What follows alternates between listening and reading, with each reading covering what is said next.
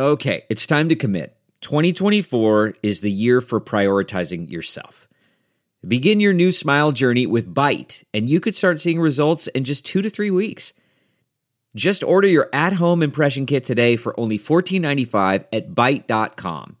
Byte clear liners are doctor-directed and delivered to your door.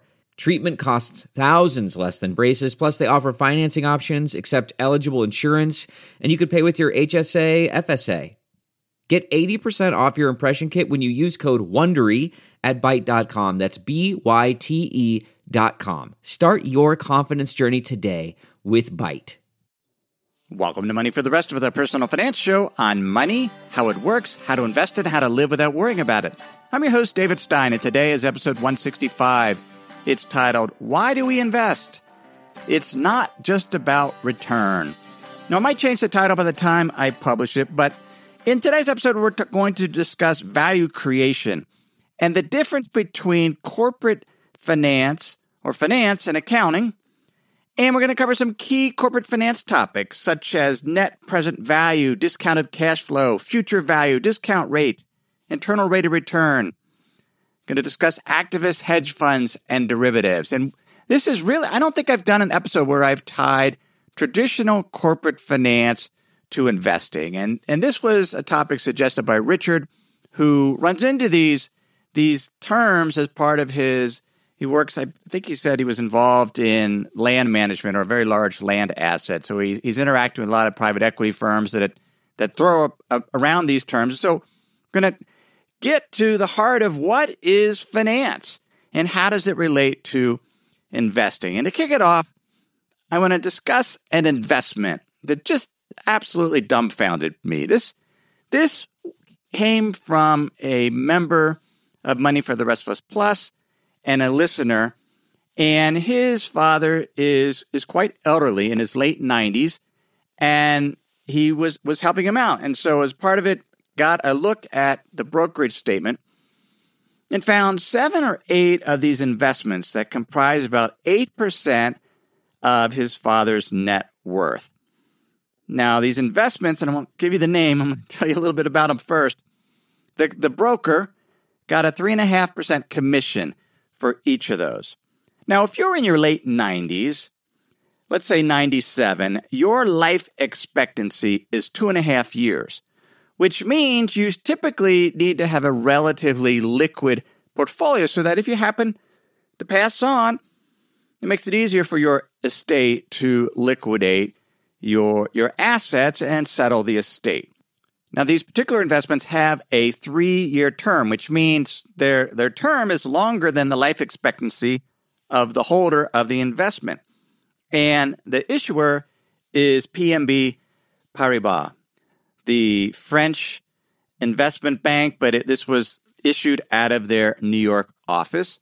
And they're quite clear in the 23-page document that I read about the investment that if an investor wants to sell early, they will likely receive significantly less than the investment amount. 97-year-olds should also invest in investments they understand. And I don't know this investor personally. My listener says his father is still very sharp mentally. But let me just say that I have an undergraduate degree in finance, an MBA in finance. I have well over a decade of professional investment experience. Yet it took me over an hour to digest and understand the 23-page document describing an example of one of these investments. Now, what are they? What are they called? Here it is. Here's the title. It's not short. It's an auto-callable contingent income note linked to the worst of American Airlines Group, Delta Airlines, Southwest Airlines, and United Continental Holdings. That's what it is, an auto-callable contingent income note. Had never heard of them. Now I know a lot about them. So here it is. This is a note that pays out at a 9% annual rate. And that seems like that is an attractive return. If you could get a 9% yield on a note, that would be great. Except that the note is automatically redeemed. You'll get your money back if every one of those airline stocks rises above the price or their initial price when the note was issued. So if the airline sector as a whole does well, particularly these four companies, and their prices go up, then you get your money back and you don't get your 9%. So that means that the note does well if airline stocks don't do so well. But airline stocks can't do too poorly either, because if one of those stocks, one of those four airlines, falls below 50%, or the 50% decline from its 50% or more decline from its initial price when the note was issued, then the note also stops paying the 9% interest. And finally, after 3 years, when the note is matured, or it's time for the note to mature, if any one of those four stocks is still more than 50% below its price at the time the note was issued, then the investor will take a significant loss. If one of those airline stocks falls 60%, the investor would lose 60% of their principal value invested. Now that's just a bizarre investment. Can't do too well, the stocks can't do too poorly, and if they do poorly, you could lose a lot of money. If they do too well, then you no longer get your coupon payment and they redeem the note. Investing used to be much more straightforward than that before investment banks got involved in inventing auto-callable contingent notes. An investor could buy a bond or a fund that invests in bonds. And this note is not a bond. A bond is a debt instrument issued by a corporation that pays interest and will return the principal amount at maturity, assuming the issuer doesn't default. Now, there is no corporation like company that raised debt with these auto-contingentable notes. This is simply an investment bank, BNP Paribas, that issued the note as a sort of a quasi-income strategy, but it really isn't an income strategy because of the significant risk, or the risk of significant loss. Instead of buying a bond, an investor could buy a stock or a fund that invests in stocks. A stock is ownership interest in a company. The investor can receive a portion of the company's profits in the form of a dividend. Now, some stocks don't pay dividends because company management believes they can earn a higher return reinvesting those profits than the investor can. Bonds and stock investors or their fund managers are willing to allocate capital to a specific company because they believe the company's management will not only meet the investor's return expectations, but exceed them. And this is a critical concept in finance. Here's how Mihir Desai described it in his book that I mentioned last week, The Wisdom of Finance. He writes, "Finance's answer to the question of where value comes from is simple. The capital you're entrusted with has a cost because the people who gave it to you have expectations for return. Their expected return is your cost of capital. You are a steward of their capital, and the sine qua non of value creation is that you have to exceed their expectations and your cost of capital if you want to create value. Firms who continually undertake projects such as an airline investing in new planes or new routes that generate returns that exceed the weighted average cost of their debt and equity capital become more valuable. Their market valuation, as reflected in their stock price, increases. These firms give back more than they take. They create value. Firms that undertake investment projects whose returns fall short of their financing cost destroy value. And this cost of capital is key. It's the weighted average of the expectation of the equity shareholders and the debt interest rate. So if you have 70% of your company's assets are supported by debt and 30% by equity, then that forms your cost of capital, and those projects need to exceed that cost of capital in order to add value, to create value so that the value of the enterprise goes up. Corporate managers determine whether a project will create value by comparing a project's expected cash flow as reflected in today's dollars to the cash outlays required to undertake the project, which is also reflected in today's dollars. This calculation is called a net present value. And the present value of a stream of cash flows is the value that makes an investor indifferent between receiving cash today or cash in the future. And why would an investor be indifferent between getting the dollars today or getting the dollars 3 or 4 years from now or 10 years from now? Well, the investor would be indifferent about receiving the cash today or cash down the road if the cash down the road earned a rate of return that met the investor's return requirements, given the risk of the investment. So if your return requirement is 6%, you could get that discounted value of those cash flows today, or you could have those cash flows invested and earn 6%. And 5 years down the road, you would essentially get that future value that has compounded at 6%. If the present value or the value in today's dollars of a project's expected cash flow exceeds the present value of the capital outlay, then the project should be undertaken. If not, the project should be abandoned. And here's how Gabriel Hawaini and Claude Vialet write or put it in their book, Finance for Executives. Here's the quote: "A business proposal creates value if its net present value is positive and destroys value if its net present value is negative. The proposal's net present value goes to the investors who own the project. In other words, to the shareholders of the firm that undertakes the projects. This means that the shareholders should be able to sell their equity stake in the company that announced the project for more than they could sell it for if the project were not undertaken. And the difference should be equal to the project's net present value." Now, I've dealt with finance for decades, so maybe this makes perfect sense to me, but I can tell you as an undergrad in finance, this idea of present value was just so confusing. Yet it is the core of finance. The difference between finance and accounting is finance is focused on the future, these future cash flows valued in today's dollars and projects, and whether a project has a positive net present value or it has a negative net present value. And whereas accounting is focusing on the past, what happened in terms of the income that was generated, the cash flows, documenting it. What are the assets worth today, often held at cost? And that's really the biggest difference. The finance is looking at expectations, expected cash flows.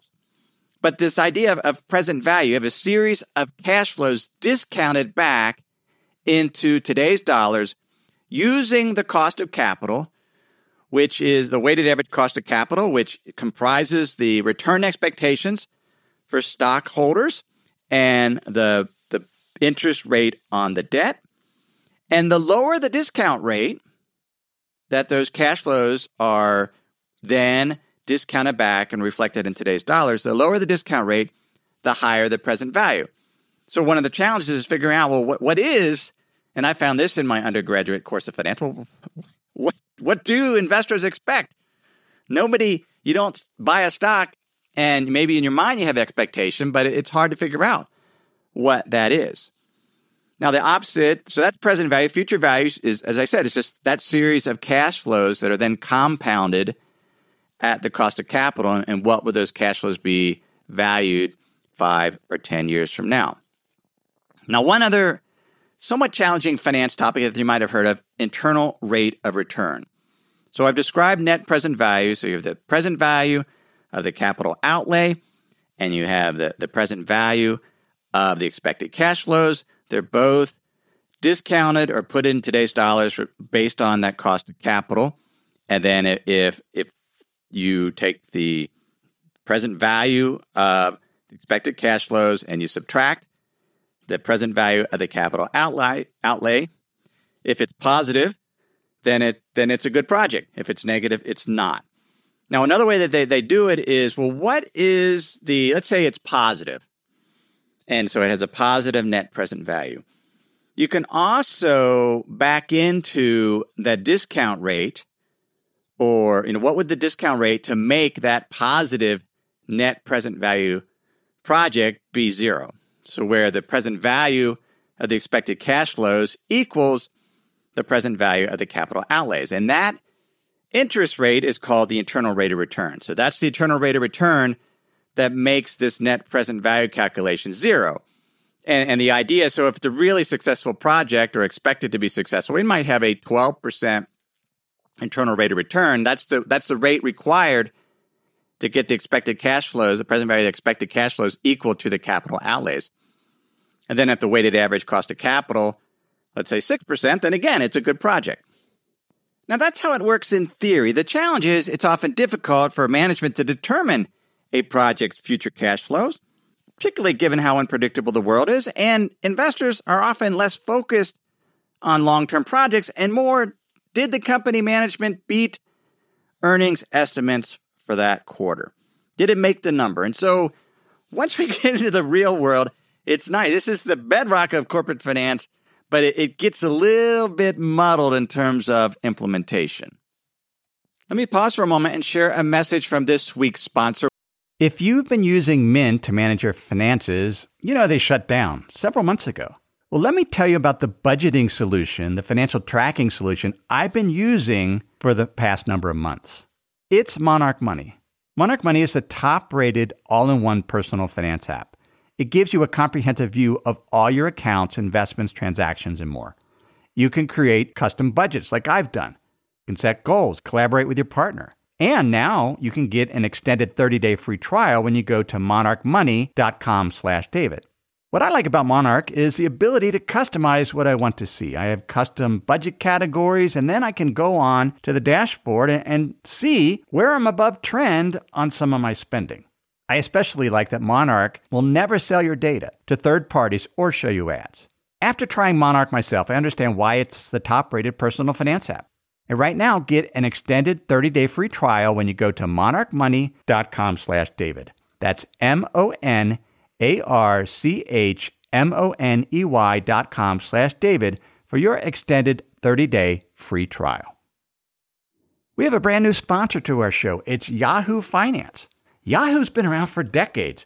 My first email outside of work was a Yahoo email address. But the financial side, I've used on occasion primarily to get data for dividend histories for particular funds or ETFs. But I was pleasantly surprised to get back on Yahoo Finance to see how it's evolved over the years. Now it's really a financial dashboard where you can get an understanding of what's going on with the markets. There are relevant articles from Bloomberg, Reuters, the Associated Press, and the Yahoo Finance team.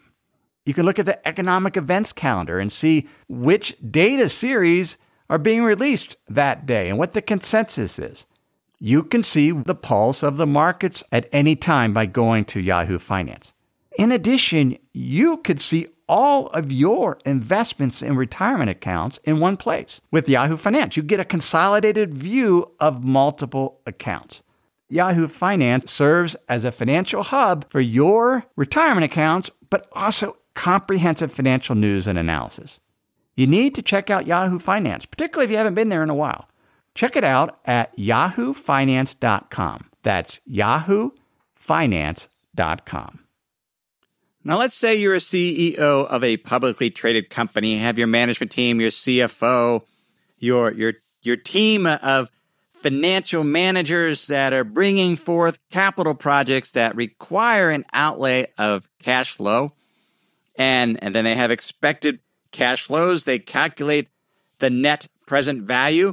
And it's a little unclear. I mean, there's risk involved. Will those cash flows come to fruition? And so the project will be positive. So you're looking at these capital projects and deciding what to do.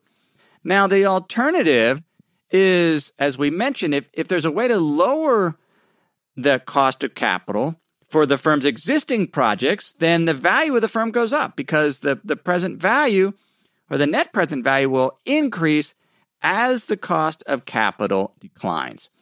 And the best way that a CEO and their management team can decrease their cost of capital in a world today where interest rates are super low is by taking on more debt and then buying back shares of stocks. So they reduce their weighted average cost of capital by reducing the amount of equity outstanding and increasing the amount of debt. And that increases earnings per share, which makes the shareholders happy. The CEO are often compensated by the performance of the share price. And all they did was buy back stock by raising debt. And from a theoretical finance perspective, they just lowered their weighted average cost of capital. In the year ending March 31st, 2017, there was $550 billion of net share repurchases in the U.S. And I'm looking at this chart by Ned Davis Research, and the very tight connection in terms of the amount of debt raised and the amount of share repurchases. And it's been a significant trend since the end of the economic recession, that just amount of share repurchases goes up and up and up.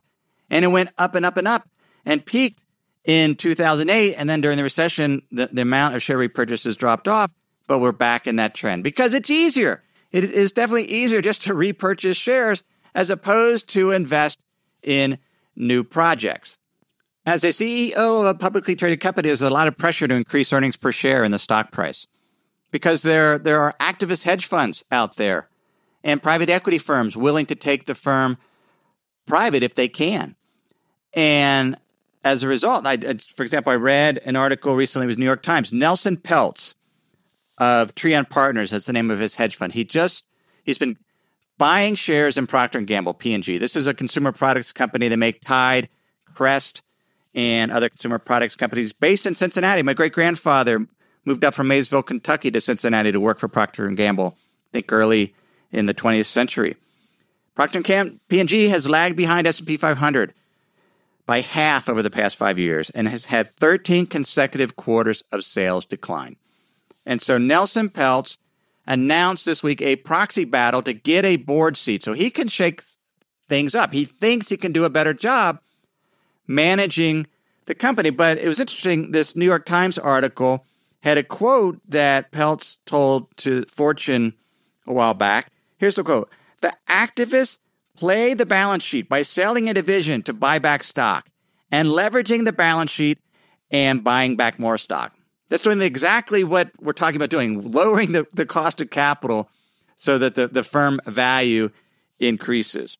He goes on, "Any MBA can do that. And most Wall Streeters do that." He says, "We improve the earnings power of the company. Our background is in operations, not in Wall Street." So he's saying when he takes he doesn't even like the name activist. He thinks I think that was a constructivist is how he put it.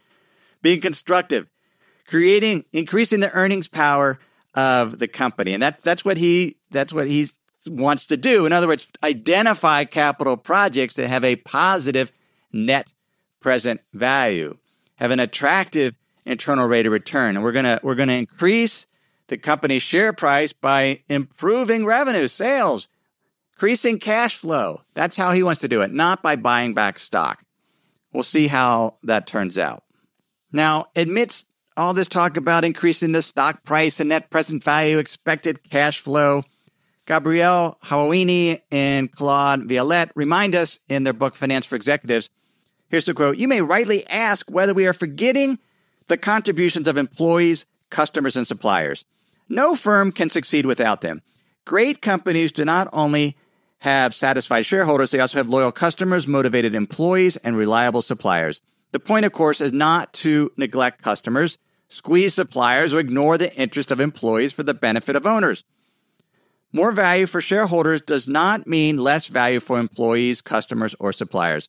On the contrary, firms managed with a focus on creating value for their shareholders are among those that have built durable and valuable relationships with their customers, employees, and suppliers.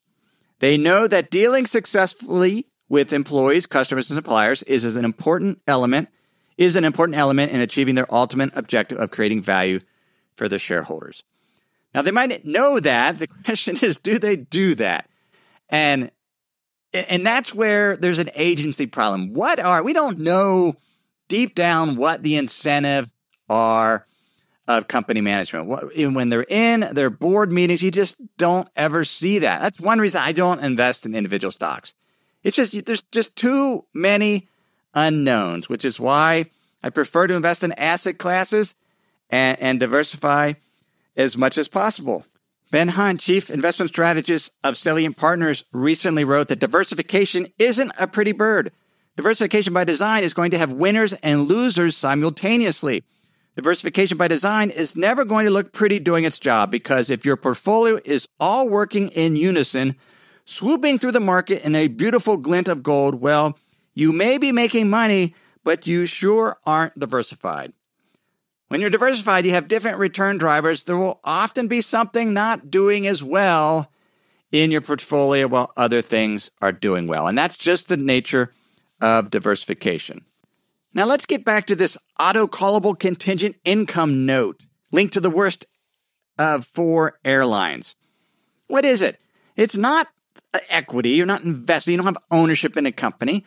And it's not straight up debt. It's a derivative contract. Investopedia describes a derivative as a security with a price that is dependent upon or derived from one or more underlying assets. That's exactly what this is. Your yield, your 9% payout, is dependent on the performance of 4 airline stocks.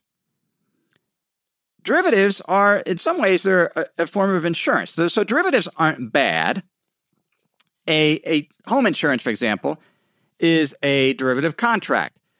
The value of your homeowner's insurance, whether you'll get a payout from the insurance company, depends on your asset, your home, whether you have some type or loss or not. And so many derivatives or companies enter into derivative contracts to hedge, to protect against unforeseen events, to protect against or hedge against some risk. So that's how derivatives are often used. But derivatives can also be used to speculate. Episode 143 of the show was on the difference between investing, speculating, and gambling. And I shared some work by Dr. Kingsley Jones from Australia. It was a work titled Product Design and Financial Literacy. And he said an investment is a bet of prospective positive return. So the investor has an expected positive return. What they require, which is also the firm raising the capital, that's their cost of capital. Their cost of capital is their investor's expected return. It's the same amount. And so they take that capital and they invest it in the company that raised the capital in something that increases, that has a positive net present value, as we've talked about, in something that will help them produce goods or services or enhance their ability to produce goods and services, to generate a rate of return that exceeds that cost of capital. That's what investing is. And so when we invest, we're helping a business be more productive and efficient, to innovate, and hopefully to increase the well-being of society. But a speculation is totally different. It's a bet in which there is a viable disagreement on the sign of the return. So it's speculation because it's not investing in a potential productive capital project. It's a speculation. Now, it could be the other side of a trade if somebody's trying to hedge a particular situation. But there's disagreement. Will gold be positive? Will this currency appreciate or depreciate? Something along those lines. And then a gamble is something that has a prospective negative return. And that's just, you know you're going to lose money, so you do it for the entertainment value. These auto-callable contingent notes are not investments. They're speculations. They do not help any company raise capital to invest in a productive project. They're simply a derivative contract put together by an investment bank that helped a broker earn 3.5%. The investment bank, PNB Paribas, is going to earn a return. I don't know why they put it together. When I think about the broker that sold this, I don't think he met a fiduciary standard. Now, I wasn't there. I don't know. I don't know the broker. I'm not disclosing his name. But a fiduciary has a responsibility of undivided loyalty and utmost good faith. Now, the broker doesn't have a fiduciary relationship probably when he sold this. The fiduciary law just went into place, raising the standard for brokers. But they do have a standard of fairness to make recommendations to their clients that are suitable and consistent with their clients' interest. And putting a 3-year note into the portfolio of somebody that has an expected life expectancy of 2.5 years makes no sense, at least to me. I just don't think it's appropriate. To wrap up, though, Mihir Desai, in his book, The Wisdom of Finance, kind of takes this whole concept of value creation and extends it to our lives. It's a great quote. He says, finance has a simple recipe for value creation. Surpass the expected return of your capital providers, and we've talked about that. Surpass those expectations as long as you can. Grow. So keep generating returns that are higher than your cost of capital. That's all that really matters for creating value. The finance recipe for value creation can also be easily mapped to the way we think about our lives. The first step, surpass the expected returns of your capital providers, can be understood as saying that you should give more than you take.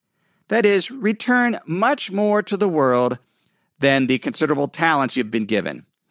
The second step, surpass those expectations for as long as you can, is simply another way of saying never stop giving more than you take. Finally, grow so you can keep generating returns that are higher than your cost of capital. It's just another way of saying that you should never stop investing in yourself and continue to grow. Postpone harvesting as long as you can, because the returns to investing in your efforts can be enormous. Postpone harvesting. I think that would be another way of saying, don't retire early. If you're enjoying your career, continue to invest in yourself. Don't go off and just hang out at the golf course for the rest of your life. Continue to be productive and give more than you take. So that's episode 165. You can get show notes at moneyfortherestofus.com. That's also where you can sign up for my free Insider's Guide, and I'll email those show notes to you and a summary article and other valuable content each week. You can sign up for that on the homepage at moneyfortherestofus.com, or if you're a U.S.-based listener, you can text the word INSIDER to the number 44222.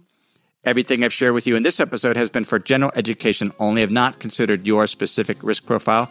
I've not provided investment advice. Simply general education on money, investing, the economy. Have a great week.